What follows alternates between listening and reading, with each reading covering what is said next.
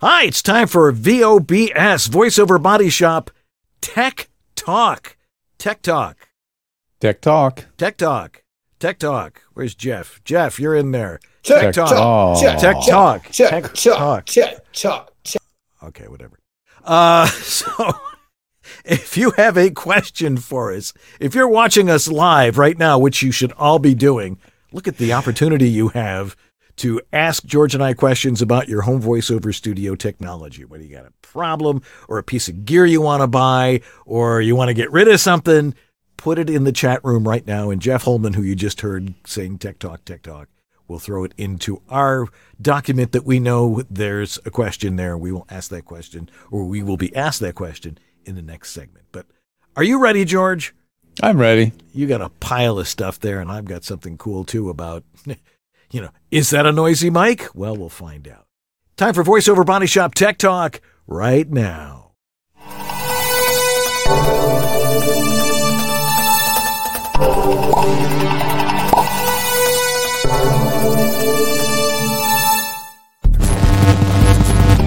VoiceOver Body Shop Tech Talk is brought to you by VoiceOverEssentials.com, the home of Harlan Hogan's signature products. Source Elements, the folks who bring you Source Connect. VOHeroes.com, become a hero to your clients with award-winning voiceover training. VoiceActor.com, your voiceover website ready in minutes. VoiceOver Extra, your daily resource for voiceover success. And by World Voices, the Industry Association of Freelance Voice Talent. And now, here's your hosts, Dan and George.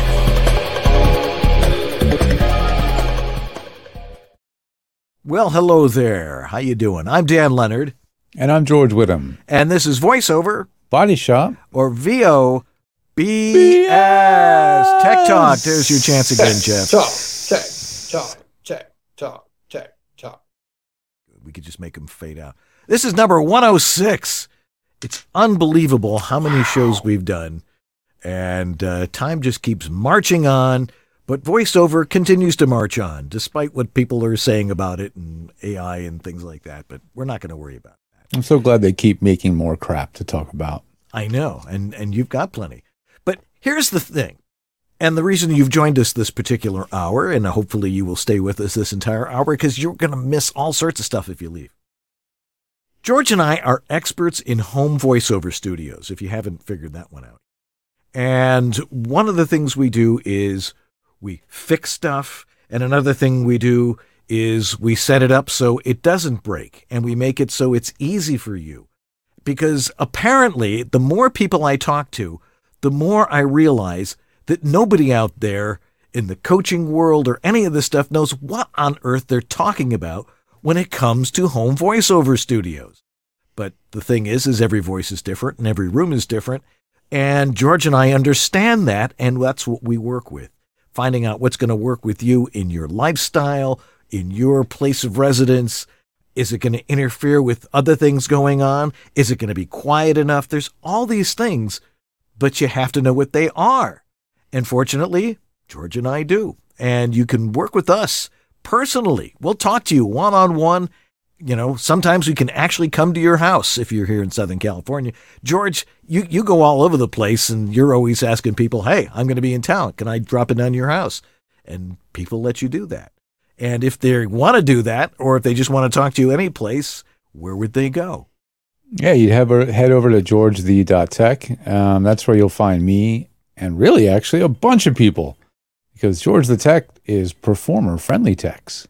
So we have numerous folks to help you with different styles of software and types of technical issues.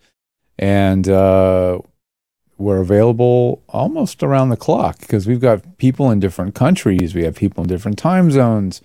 We have folks available that made themselves available by phone, which, is getting more increasingly rare to reach somebody on the phone when you call. So there's a lot of ways we can help you. So head over there to georgethe.tech,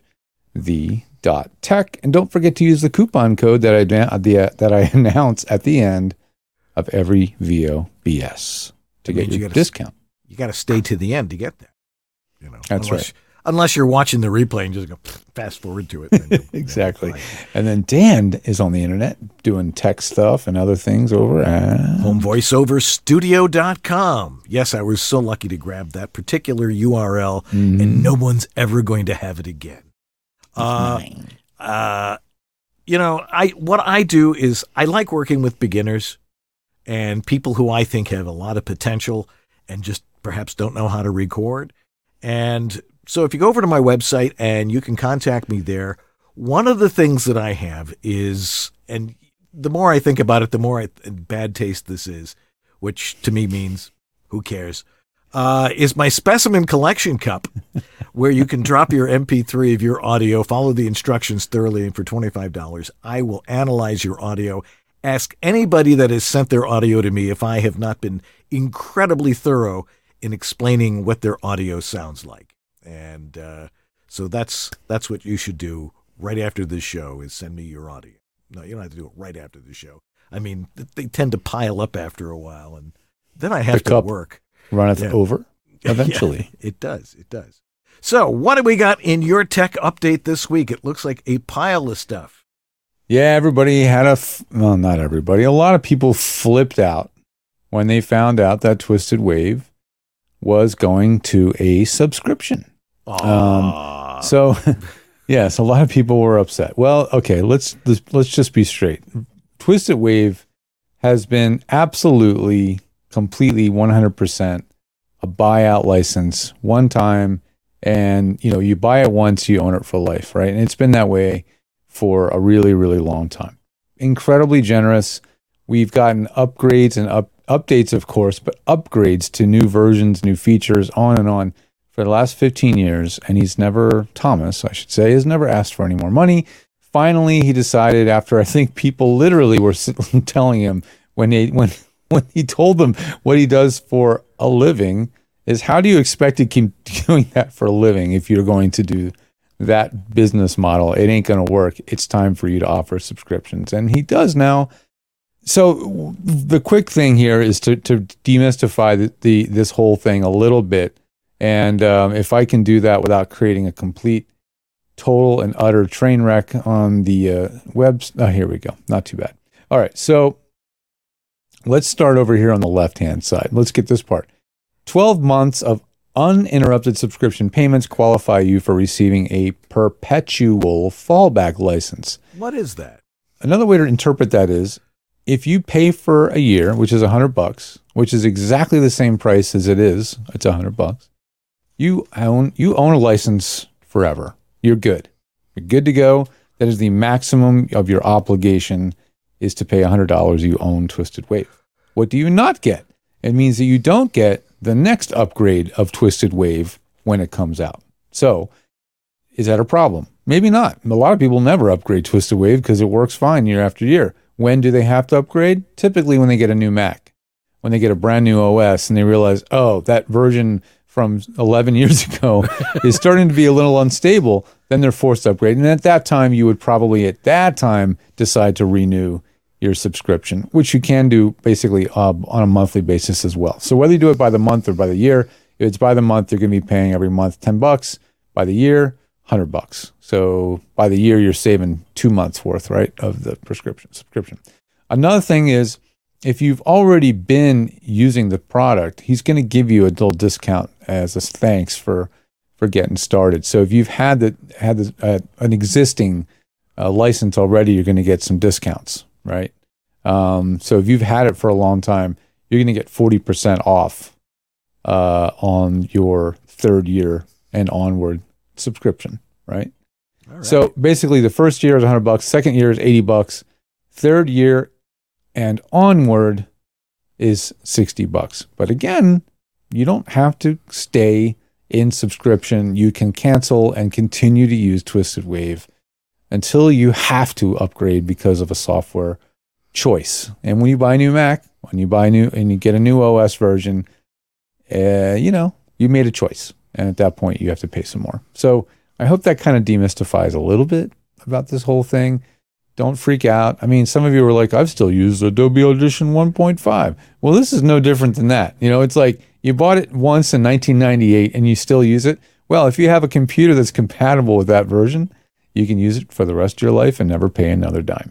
Heck, we know people who are still using Cool Edit Pro. I mean, for crying out loud. There are people out there. Yeah, it's true. So anyway, Twisted Wave, that's the story. I think whatever your ethics are about subscriptions, I think he's doing it in the most fair and ethical way that one can. So that's my 2 cents on that. I mean, we've gotten a free ride on that for like 15 years. And so I think the developer who has served us so well deserves to make a living doing this. I think so. I know if you just bought it a month or 2 ago, okay, I could see. But if you bought it a month or 2 ago, you're fine. You don't need to buy a new version for a really long time. You may not need to start a subscription for another 2 to 5 years. So anyway, moving on. I was going to mention very briefly, this is a whole long discussion, but just through food for thought. Maybe the way you monitor while editing isn't the right way to monitor, and maybe not for the reasons you're thinking. I deal with voice actors all day who overanalyze the audio that they're hearing in their headphones to the point of almost being crippled, especially the people doing long form stuff, where they just simply do not have the time to agonize over every little mouth noise, every little sibilant thing they hear, or any other little flaw, nasal, glottal stop, whatever it is.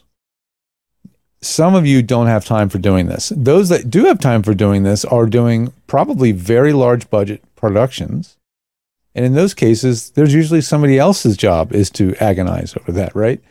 So my point is sometimes the headphones you might be using are too good, too detailed, and too revealing of certain flaws in your mouth. And you might want to try different headphones. Or you might want to not use headphones at all and use speakers while editing. And what that's going to do is speakers, of course, at least if you have good monitor speakers, they are quite detailed, but they're still going to be less intensively detailed than having a speaker driver that's a half an inch from your ear, right?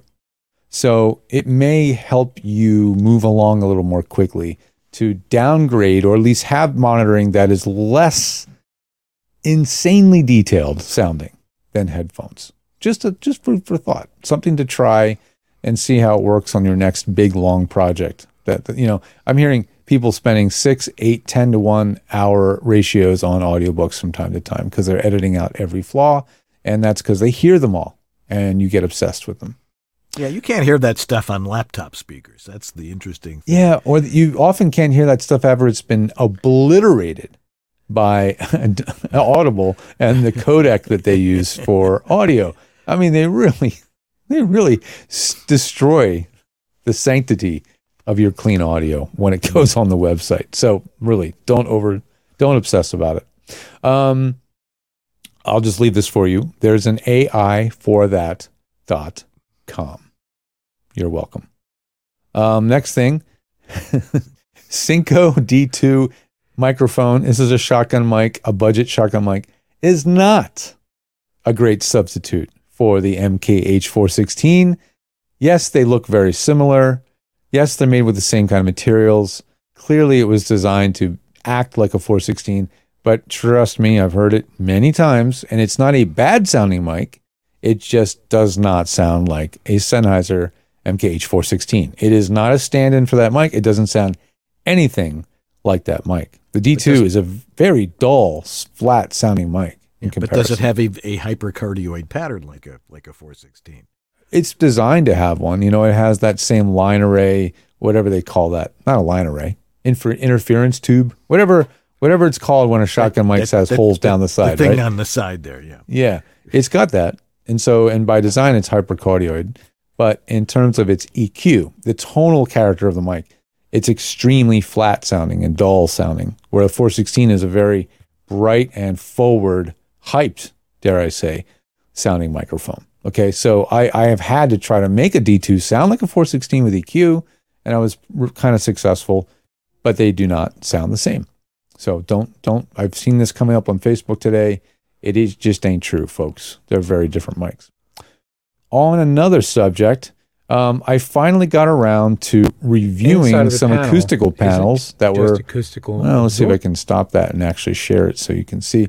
I finally got around to reviewing some acoustical panels by a company I met at NAMM show, and they're called the Pros Acoustic Wave Pro Series acoustic panels.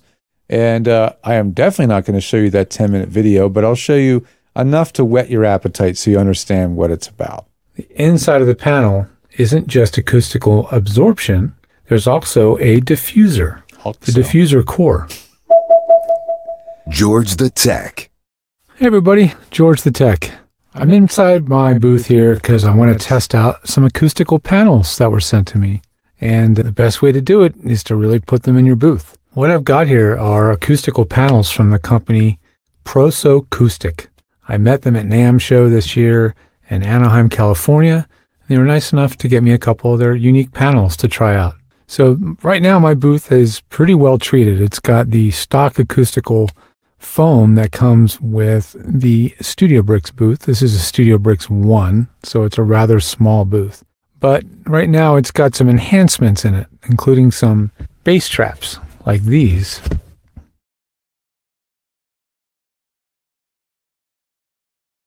George the Tech, and you can watch the full review. It's only about 8 minutes long, and I get to really test those things out. And that's why I'm so lucky and glad to finally have a ISO booth where I can test stuff out. So as time moves on, I will try to do more microphone tests in there, more acoustics tests, and since I have that controlled environment.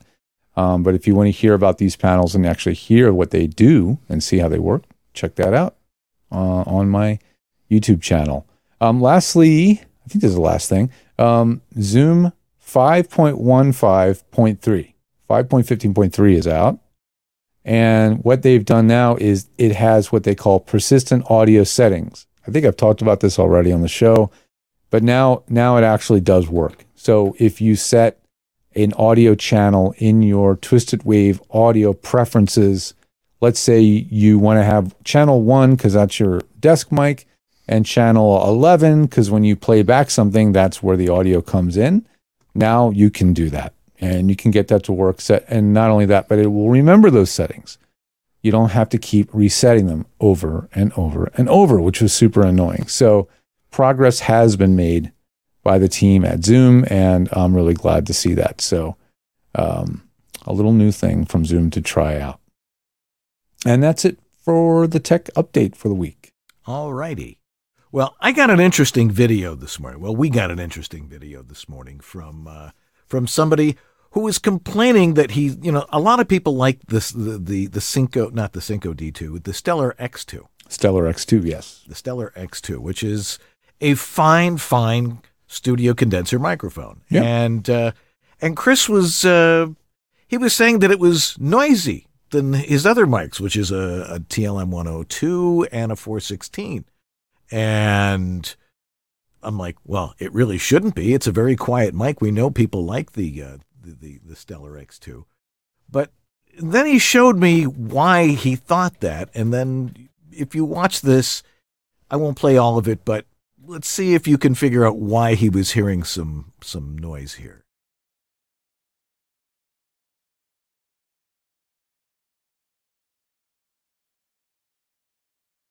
I don't hear it yet. Okay, hold on 1 second here.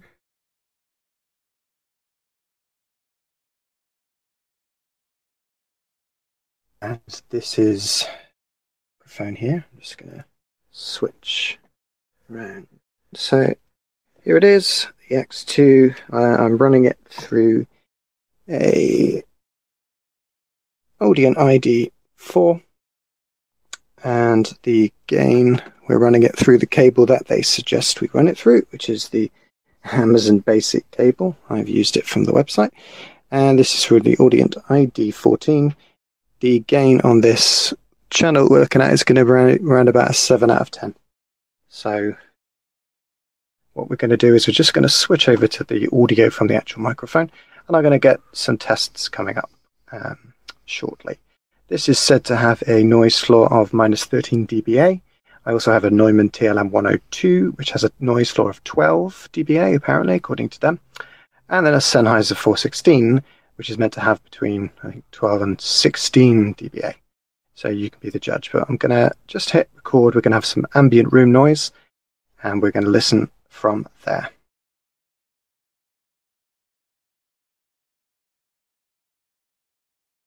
Okay, so you're hearing the X2 now. What is he doing wrong? You be the judge. We now have the Neumann TLM 102. I have not touched that, so I'm just going to turn on the phantom power.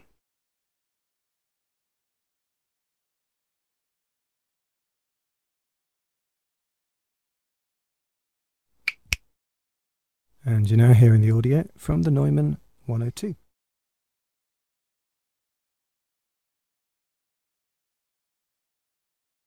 Okay, so what was he doing wrong there? And why do you think that his X2 was noisy? Well, for starters, he broke the number one rule of how to submit audio. He was doing it in 2-track, and he was only recording in his left channel.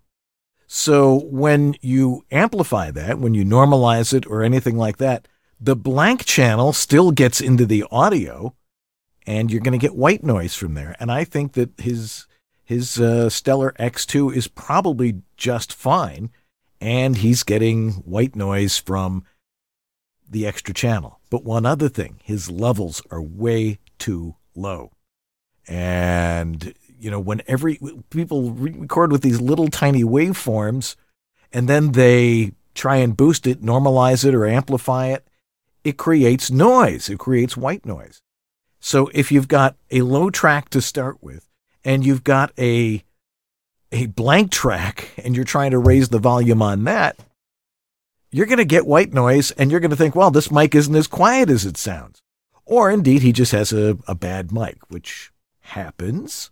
Well, it does happen, especially when they're produced in massive quantities.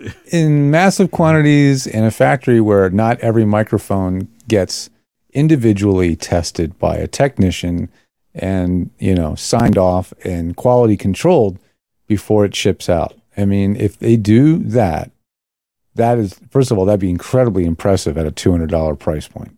Very. Because that's the big thing. You might have one Stellar X2 that's clean, and you might have another one that just isn't the same. Doesn't sound exactly the same.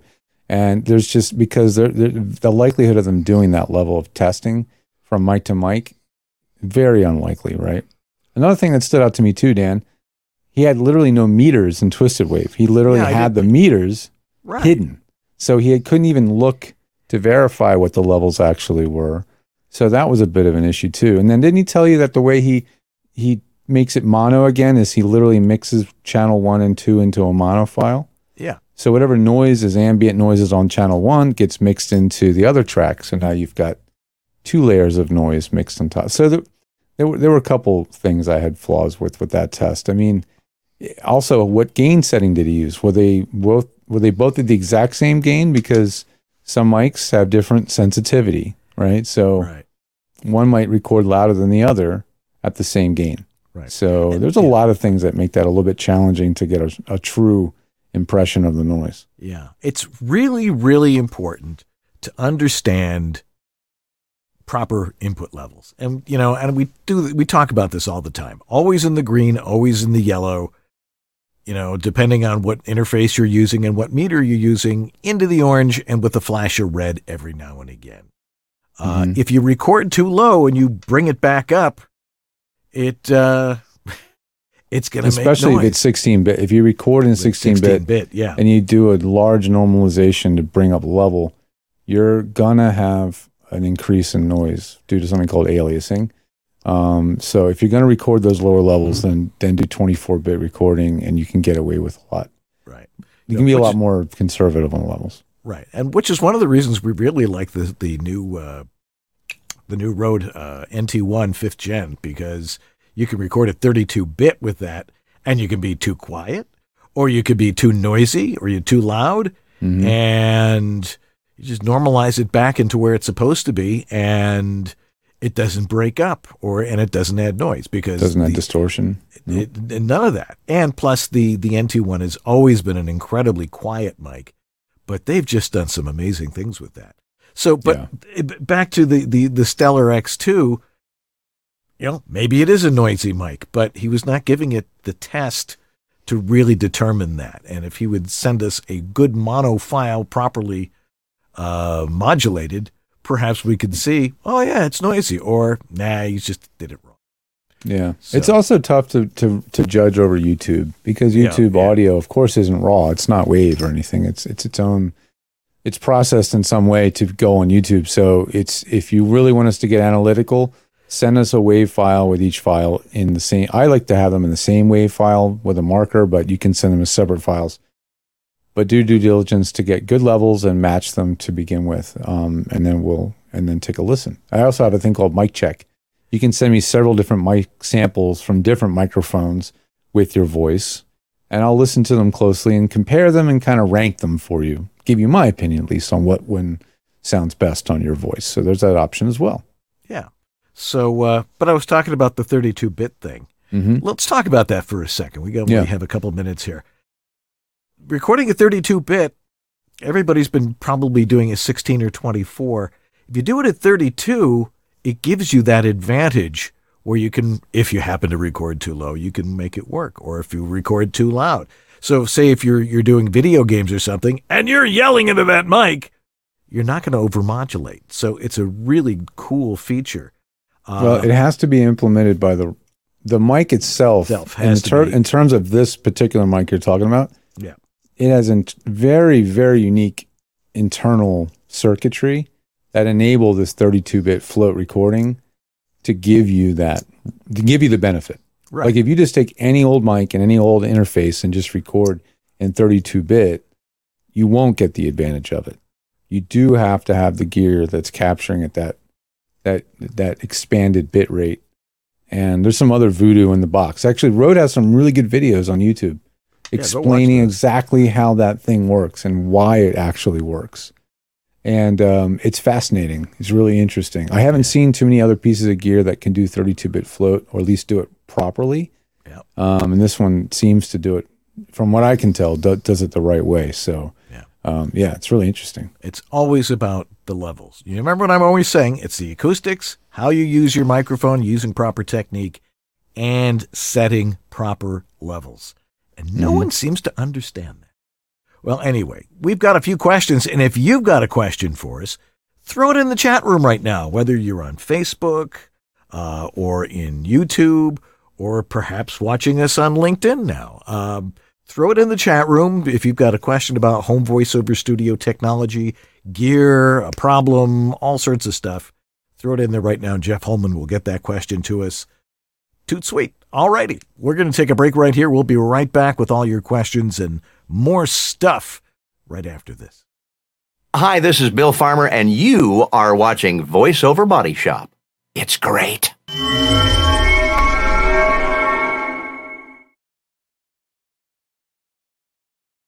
It's vacation time, just about everywhere. For example, here's Australian voiceover pro Andrew Peters on vacation in London recording a commercial with his Portabooth Pro. Why is the Portabooth Pro gaining users worldwide? Well, just listen. Winter's tough. The rain, the wind, the cold. Performers can capture great audio even in acoustically untreated spaces with the Portabooth Pro. Your microphone hears the sound of a human-sized sound booth at a fraction of the size and cost. The Pro accommodates large and long microphones, lengthy scripts, and e-reading devices. The Harlan Hogan Portabooth Pro is lined with Auralex studio foam. It's a professional quality sound studio that assembles in less than a minute. And its multi-pocketed carrying case makes it super easy to take your gear and your voice wherever you go. Order your Harlan Hogan Portabooth Pro now, just $389.99. Only at voiceoveressentials.com. What else does that guy Andrew Peters from that last commercial use when he travels? Source Connect. That's right, for sure. I've known him quite a long time. Source Connect is part of his arsenal, and it's because the majority of the clients that he's working with are using it too. And it's a preferred weapon of choice for so many productions because of that workflow. Your audio comes from your studio through the internet straight into the timeline of their DAW. Most of the time Pro Tools, but whatever they're using, Nuendo, whatever pro level multi-track DAW they're using, even Reaper, it's going to capture the audio. And if there's even a single dropout or glitch or anything using the magic of Cue Manager, it will automatically replace the dropout or the glitch in the audio. And even more so, you can even have it replace the entire file with a completely unprocessed, uncompressed audio file to go into the timeline. And it does it all magically in the background. It's amazing tech, and really it's what pros prefer for a lot of the voiceover type work out there. So you should know what it is. Go over to source-elements.com. Get yourself set up with an account. Start learning. I recommend getting the subscription so you can be held, your hand can be held by their amazing support team through the entire process. If you don't get that support, you may end up paying me or us for that support. So you might as well get the support directly from them, and it's worth it. So anyway, thanks Source Elements. We appreciate your support. Go check them out, and let's get to all those questions right after this. Is AI coming for your voiceover career? Is it going to take all of your jobs? Man, do we hear that question a lot. And there's a lot of people that are fearful that the answer to that is yes. Well, I've been working in performance and technology simultaneously throughout my career, beginning in the 70s. And I've seen the incursion of technology, both good and bad. And I want you to have the facts. So what I'm going to do is I'm going to put together a course, which I'm going to give away for free. I'm aiming for mid-August or so, talking about synthetic voices and what they mean to your future and your success. So it'll be at VOHeroes.com. I'll give you details as soon as we're ready to go. I'm David H. Lawrence the 17th. I thank you so much for watching and for listening to VOBS. And stand by. We'll get that course to you very soon. This is Ariana Ratner, and you're enjoying VoiceOver Body Shop with Dan Leonard and George Whittam. VOBS.TV. All right. Got a few questions here and a few more coming in. If you got them, throw them in the chat room now, because this is what George and I love to do, is answer your questions. I mean, he and I could just talk for, hours and hours. I mean, look, 256 episodes of VoiceOver Body Shop. This is episode, what is it, 156 106. 106 of Tech Talk. 106 Tech Talks. We never have a problem coming up with stuff to talk about. Sharp there, Sue. Very good.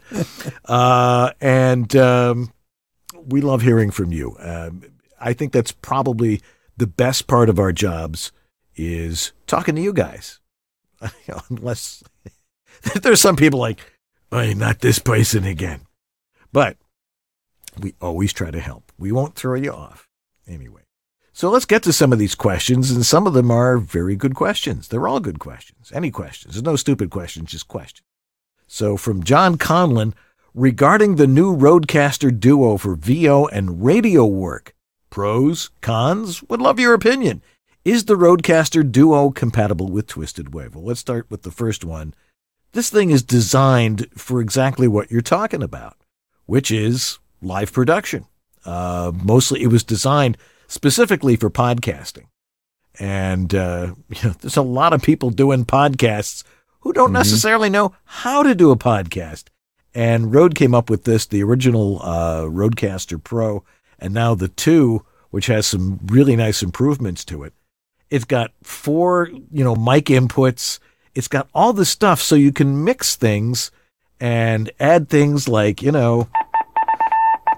and the only thing you can have all sorts of fun stuff, which if you're doing radio, we used to have a cart machine. Yeah. And it was a continuous loop cart, and you'd shove it in there, and you can have sound effects on there. And that's what it was for. It's all self-contained in this unique package, which is the Rodecaster Pro and the Rodecaster Pro 2. Peace and love. Peace and love. Yeah, really. Just have random buttons with random samples on there. That's right, exactly. And they're all nameable, and it's a lot of fun. When things get really dull, I always go to. Okay, there's All right. It's a lot of fun stuff. If you came from radio and you miss those days of being on the radio and you want to have those functionalities. For a voice actor, it's still probably overkill. The Duo, even though it's simpler and has 2 mic inputs instead of 4. It's a little bit smaller. It's a little bit cheaper. It's still going to have the same preamps and the same functionality for the most part. I would say for sure the Broadcaster Pro 2, which is what I have on my desk, is absolutely overkill for someone who just produces themselves at home. Right. You don't need all that functionality. The Duo would probably be a much more simpler or sensible solution for $200 less. I would like it if they made one that's even less expensive than that, because you don't even need sound effects buttons most of the time. You could have really something much more simplified than that. Yeah, and the question, does it work with Twisted Wave? Yes, it absolutely will work with Twisted Wave. Sure. It's just another USB audio interface that your computer is going to see. In fact, it's multiple USB audio interfaces. In the case of the one I have, it shows up as 2 USB audio interfaces. There's the multi-channel and there's the chat channel for having 2 separate mixes. And that's what allows us to do things like play back YouTube while you guys all hear it on the show, because of that ability to play things back. This one has another trick up its sleeve, which I have to look if the Duo has.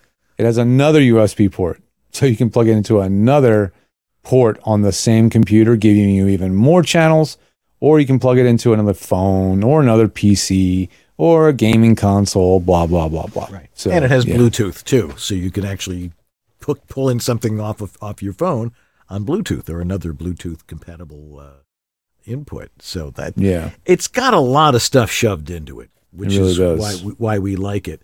And again, and like George said, it's just an interface with a lot of cool electronics, cool bells and whistles, right? Yeah. Which they've also shoved into the new NT1 5th gen. Because what they've done now with these new USB devices that fit NT1 5th gen specifically is when you use the app that they have called Rode Central. Is it Rode Central? Yeah, Rode Central. Right. Now you have access to not only all the functions of the inside of the mic. Actually, it's called Rode Connect. When you use Rode Connect, now the mic starts to become sort of like a mini Rodecaster. So it gives you like playback loops and built-in recording, has like a backup recording functionality, and you get a lot more features. And you haven't even bought the whole mixer; you just have that USB mic. So, right, yeah, it's pretty amazing stuff. It's a little overkill. It's certainly got more features than most people would need. But if you find those features are going to make your life better, or if you really are serious about producing a podcast / live stream, especially, you're going to probably like it a lot. All right. Question from Jeff Seart on YouTube. As an improv, which we were talking about last week, is it too over the top to throw a character voice into a VO submission, even if it doesn't ask for that? I think that's sort of a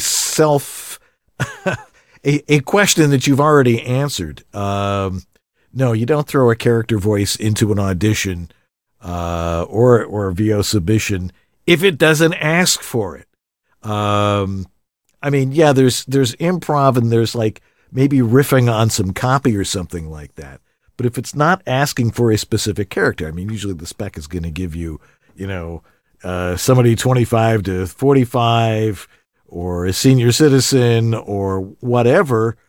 It's asking you not necessarily to do a character, but to do what it is they're asking for. If it asks for a character, yeah, you do a character. But if it's just for something else, just an audition for a commercial or for some e-learning thing, no, you don't throw a character in there. And it doesn't help if you're really going off the reservation with that. So no, I would not do that. This one's from Mike Cunningham, and he says, any experience with the Lewitt 940?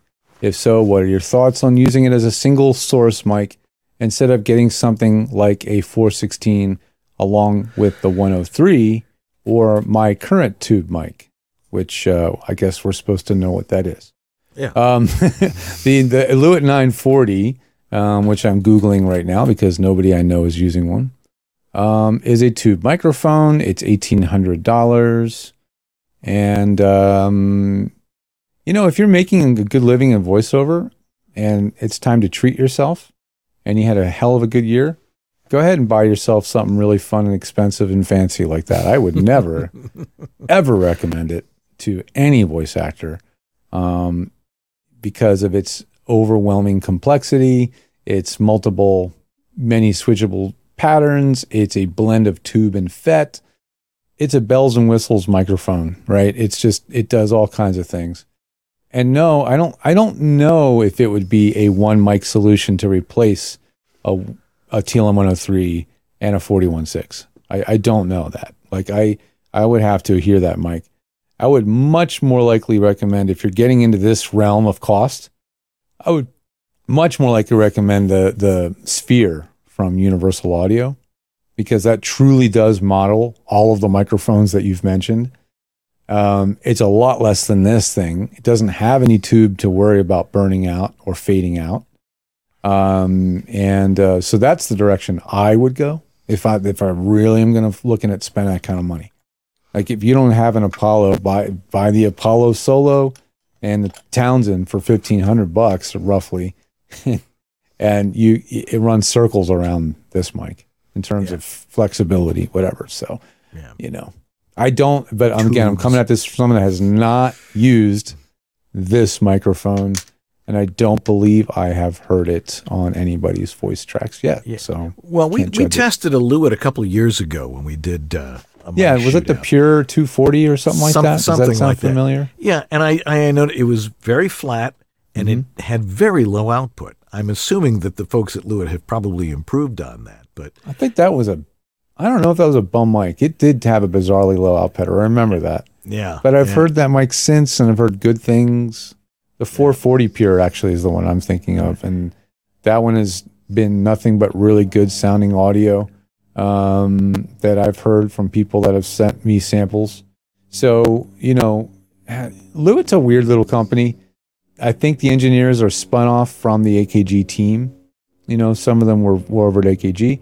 I don't have a warm and fuzzy feeling. I know some people that love their Lewitts. It doesn't have a track record for me yet in terms of something I'm going to absolutely say without a doubt I recommend. Yeah, so especially at that high end price point. Yeah, somebody sent me something with the Lewitt this week, but that was the thing I noticed is the output was low. Mm-hmm. And meaning it probably can handle a lot of SPL, sound pressure level. So if you're singing or you're yelling into the mic, a quiet mic like that doesn't have a lot of output is probably able to handle it, especially at that price point, for crying out loud. Mm-hmm. There's no reason you should be spending $1,800 on a new mic, unless, as George said, you want to treat yourself to something. But there's no microphone out there that's going to change the way you interpret copy, which is what they're really looking for. Or how you tune your acoustics, or where you put the mic. Exactly. All that stuff is so much more important. Right. You can get away with. What are some of the mics we talk about? We've been talking. The Rode NT1, the NT1, Stellar X2, $249 for the NT1 5th Gen. What a bargain and a half that is, and it gives you so much functionality, which is really cool. And the Audio Technica mics, above the 2020, you get to the 2035 or the 2050 or the 4040. These are not expensive microphones, and they sound fine. Now, this is the MV50 for Mojave. $499, right? $499, yeah. That's the most I would spend, unless you are literally making a living and really making a profit in voiceover. Yeah. I would not spend more than $500 at all when you're getting started. Yeah, get that out of your head. So it's not the microphone. Question from Max Goldberg. Go for it. Let me get the one from Jeff first before I forget. Jeff Holman, yes. He says, poor Jeff. Yeah, you are suffering like many others. The problem I mentioned about headphones being too detailed, I hear every tiny noise, every little epiglottis flump, whatever, everything, And it's because you're listening to your audio under a scanning electron microscope.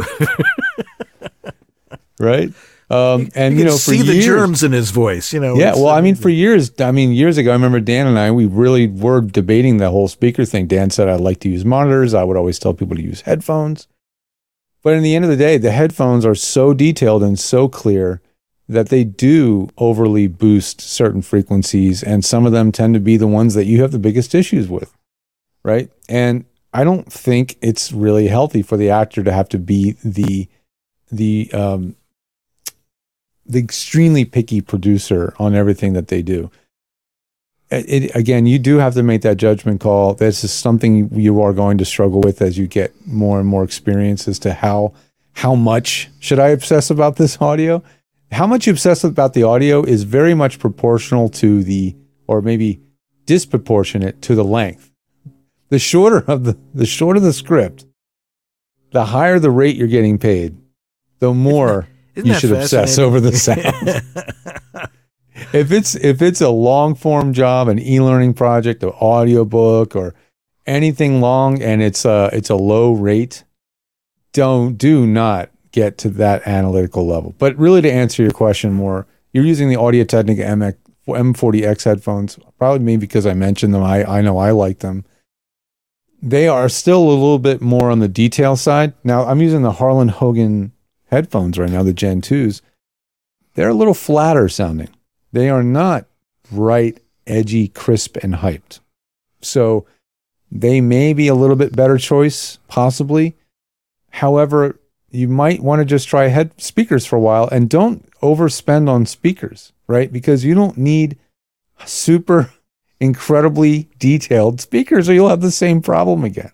Right. So you might just choose to just use whatever Bluetooth speaker you have as just an experiment. Right. You use the one you've already probably got that you throw in your your bag when you go to the beach, or the one that you take to your friends, whatever. If you're like me, you've got more than one Bluetooth speaker. But if you've got a Bluetooth, just play back your audio through that for a while as a test. Don't use it, though, in Bluetooth mode. Look for a little flap on the back. It should be an aux input. Not all of them have this now. But it should have an aux input for an 1/8" cable. Plug that in, because then when you hit play, it has no latency. Mm-hmm. So when you're stopping and starting and editing, it won't drive you quite as crazy. And then give that a try. Don't go crazy with speakers at this point.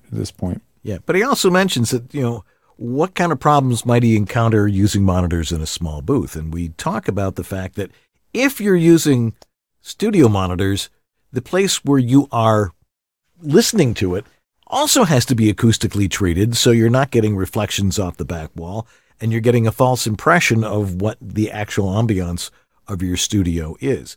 Yep. So, I'm using a pair of Yamaha H2s, which I happen to like a whole lot. Mm-hmm. Very flat, plenty of loudness. Also remember that speakers or monitors are what we call near field monitors, and the optimal place is about 3 feet away at about a 30-degree angle, so they converge that way. And they give you a lot of detail, but they don't overemphasize it. Again, when you're listening on headphones, it's going to drive you nuts. But can you use them in a small booth? Not recommended. It's because the acoustics in there are going to be really weird. And what's going to happen is so a speaker is a cabinet, right? There's speakers and they're inside a cabinet. When you put the cabinet inside your small booth, your booth is now another cabinet that the cabinet is inside of. So it also resonates and so it will always tend to build up low end. You're going to get a lot more boominess or bottom heaviness out of your. So if you're going to put something in your booth, it should be pretty damn tiny. It should be small and not have a ton of bass, because it will, even 5-inch monitors, maybe even 3-inch monitors will be quite boomy in a small booth. So again, small, and don't run them very loud. Keep the levels kind of low. Well, it brings up the question, a lot of people edit in their booth. Mm-hmm. Usually with headphones, probably. And usually with headphones, yeah. I stopped doing that a long time ago because, I've always separated my engineering of space from my recording space. Yeah. I have my mic, it's in my booth. that's all that's in there, and an iPad where I can read copy and a music stand to see my copy, if it's printed. Yeah. And I do most of my work out here in the VoiceOver Body Shop, where I do my editing and all that stuff, because that's where my comfortable chair is. But I have the speaker set up here, and and I'm listening to people's audio, and I want to hear the detail that I need to hear, not every little mouth click and all those other things. So, they're for outside your booth. So if that makes any sense. Yep. Which brings us to the next question, because it sort of answers the question that we were just talking about. From Max Goldberg, he says, I picked up a pair of iLoud monitors for reference while editing. They're pretty affordable and to me sound great in the booth. Have you guys ever checked them out? Those are those multimedia speakers from what's the company? IK Multimedia. IK Multimedia, exactly. They make a whole line of speakers. That's their generic. Their name for their monitors is iLoud. iLoud, yeah. So they've got a whole bunch of different ones. So I don't know which ones that he's referring to. They have the micro monitors, which look kind of like little baby speakers. Little tiny ones with a woofer and a tweeter. But they sound great. And they sound amazingly good. They have quite a bit of low end, but I do believe they let you adjust the low end. So if you do get speakers that have a bass control or any kind of a tone control, set it so the bass is reduced. Like this particular speaker, this is the let me show on screen because this is a visual thing. Boop, boop, boop. Okay. Boom, bam, this speaker has. Boom. Come on, there we go. Can bring it up. Come on. This speaker has some switches on the back for EQ. Right. One of them says flat or LF minus 3 dB. If you're going to use these in a small room or near a wall, definitely engage that minus 3 dB LF. And what that's going to do is make the speaker output less low end, so they're not as full and rich sounding and boomy. Sort of a high pass filter. It is exactly that. It's just a high pass filter. It's a very minimal one. It's only 3 dB, but it's enough to make a difference, and it will really help the clarity of the speaker in a small booth. It also has a high frequency boost switch, which depending on where the speaker is and how close it is to you, you might want to turn that on or off. So you just have to kind of compare it to different things. It also has a flat versus desk position. I would put it in desk position. That also will probably reduce the low end of the speaker, because when it's sitting right on a desk, it needs to output less low end. Otherwise, it will sound hyped in the low end. All right. Nancy Bober asks, so I'm replacing my old AKG K240s, which are headphones, with a wonky cable, meaning it's not working, with the new DT770 Pro K. Those are which manufacturer? The DT770s? Well, the Beyerdynamics. Beyerdynamics, right. Are the AKGs worth holding on to or replacing the cable? Do they have a cable that is replaceable? Replacing cables is a pain in the ass. You've got to know how to solder. It's all sorts of stuff. So if it's old enough, and it must be a pretty old AKG because they did not have replaceable cables back in the day. And it's probably not worth it unless you're a headphone hoarder like I am, and then you keep everything. But no, probably not. I mean, once you get used to the DT770s, which sound pretty different from the 240s, now you're going to be relearning those headphones, and then going back to the AKGs are going to sound totally different. Yeah. So you'll forget what they sounded like. I would just let them go. Let them go. And Justin Ramos on YouTube asks, what to look out for when buying used mics, besides a good return policy? Well, that's the most important thing. Yeah. Any simple tests you would do to verify if any part of it's broken? Thank you. Plug it in and record with it. And do the rattle test. If you shake it and you hear something, there's something broken. Honestly, though, that's a pretty good test. If you get a mic and there's anything rattling in that mic, it's got something going on. If it sounds good, it is good, as always. If, like the other gentleman that was doing a mic noise test, in his case, he felt it was too noisy. If you're not sure, again, Dan's got Specimen Collection Club. I've got Mic Check. I will listen to it compared to your other microphones because I like the context. That's why I have Mic Check. It's more money because I want you to send me more files, and I'm going to spend more time listening to the different files, comparing them, and so because I want to get an idea where the context, right? So I might decide that the new mic sounds worse than the mic you already had, and then you can decide what to do from there. But at the end of the day, if you don't trust your ears, get a second pair of ears to listen. But there's not that many things you can do other than plug it in and listen to it. The good thing about a used mic is if it sounds good the day you buy it, it's probably going to sound good for the next 10 years. Yeah, I mean, they're solid state. They really don't break unless you're like hammering nails with it. Which, they last. Some mics you can. Yeah, this one I think in particular was sold by showing that mic specifically. The 635A. It's so tough.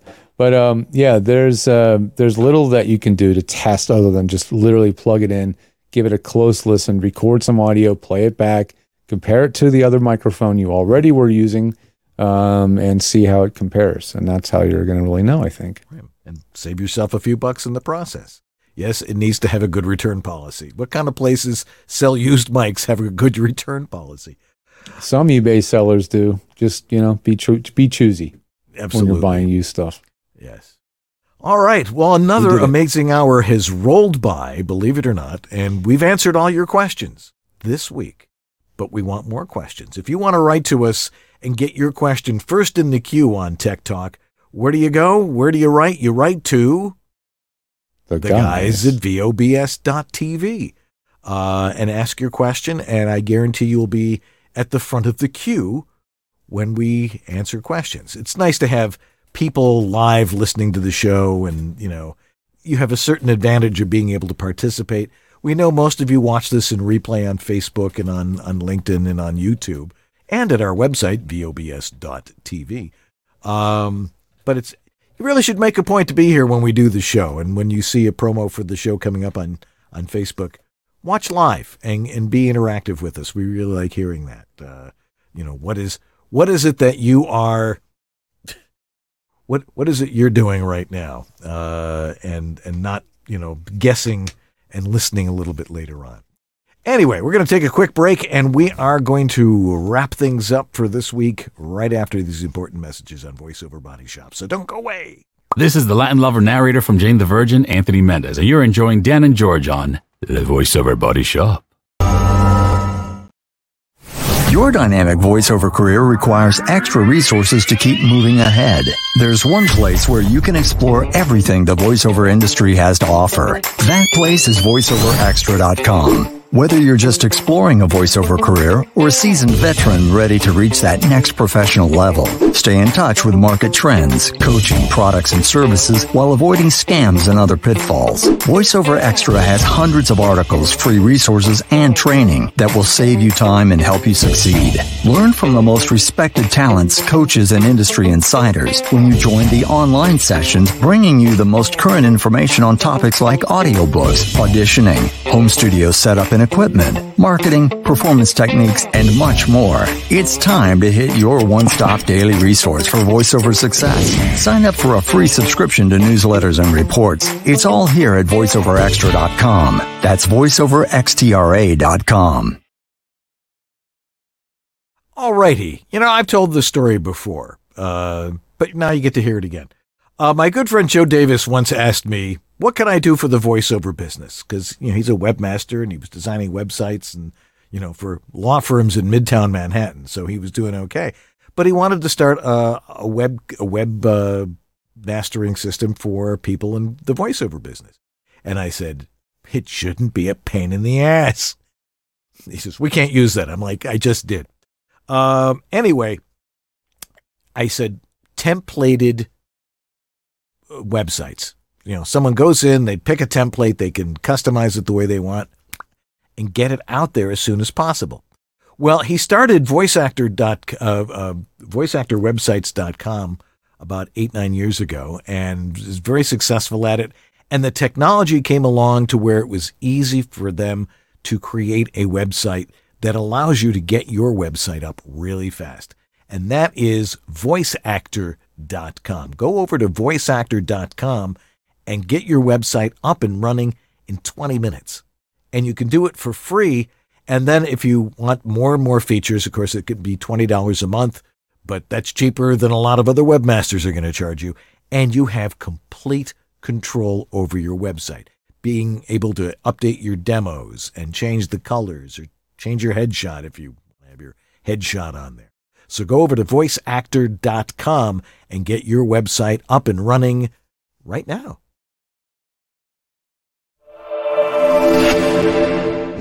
We are the World Voices Organization, also known as WOVO. We're the not-for-profit industry association of freelance voice talent. VoiceOver is a complex entrepreneurial business. WOVO is there to promote the professional nature of voice work to the public, to those already established in their voiceover practice, and to those who want to pursue voiceover as a career. Membership benefits include a supportive and creative community, a profile and demos on voiceover.biz, our searchable directory of vetted professional voice talent, our exclusive demo player for your personal website, our mentoring program, business resources, and our video library, our annual WovoCon conference, a fun and educational weekend with other members with the chance to learn and network, webinars and great speakers, and weekly social chats with other members around the world. If your world is voiceover, make WOVO part of it.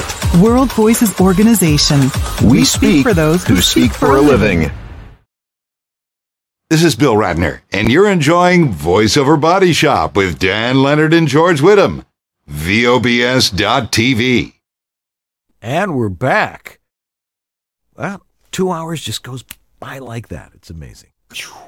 Yeah. Next week on this show, another great guest. And I think we're pretty much set up to, maybe not taking a couple of weeks off for the next couple of months. So, fresh content for you every week.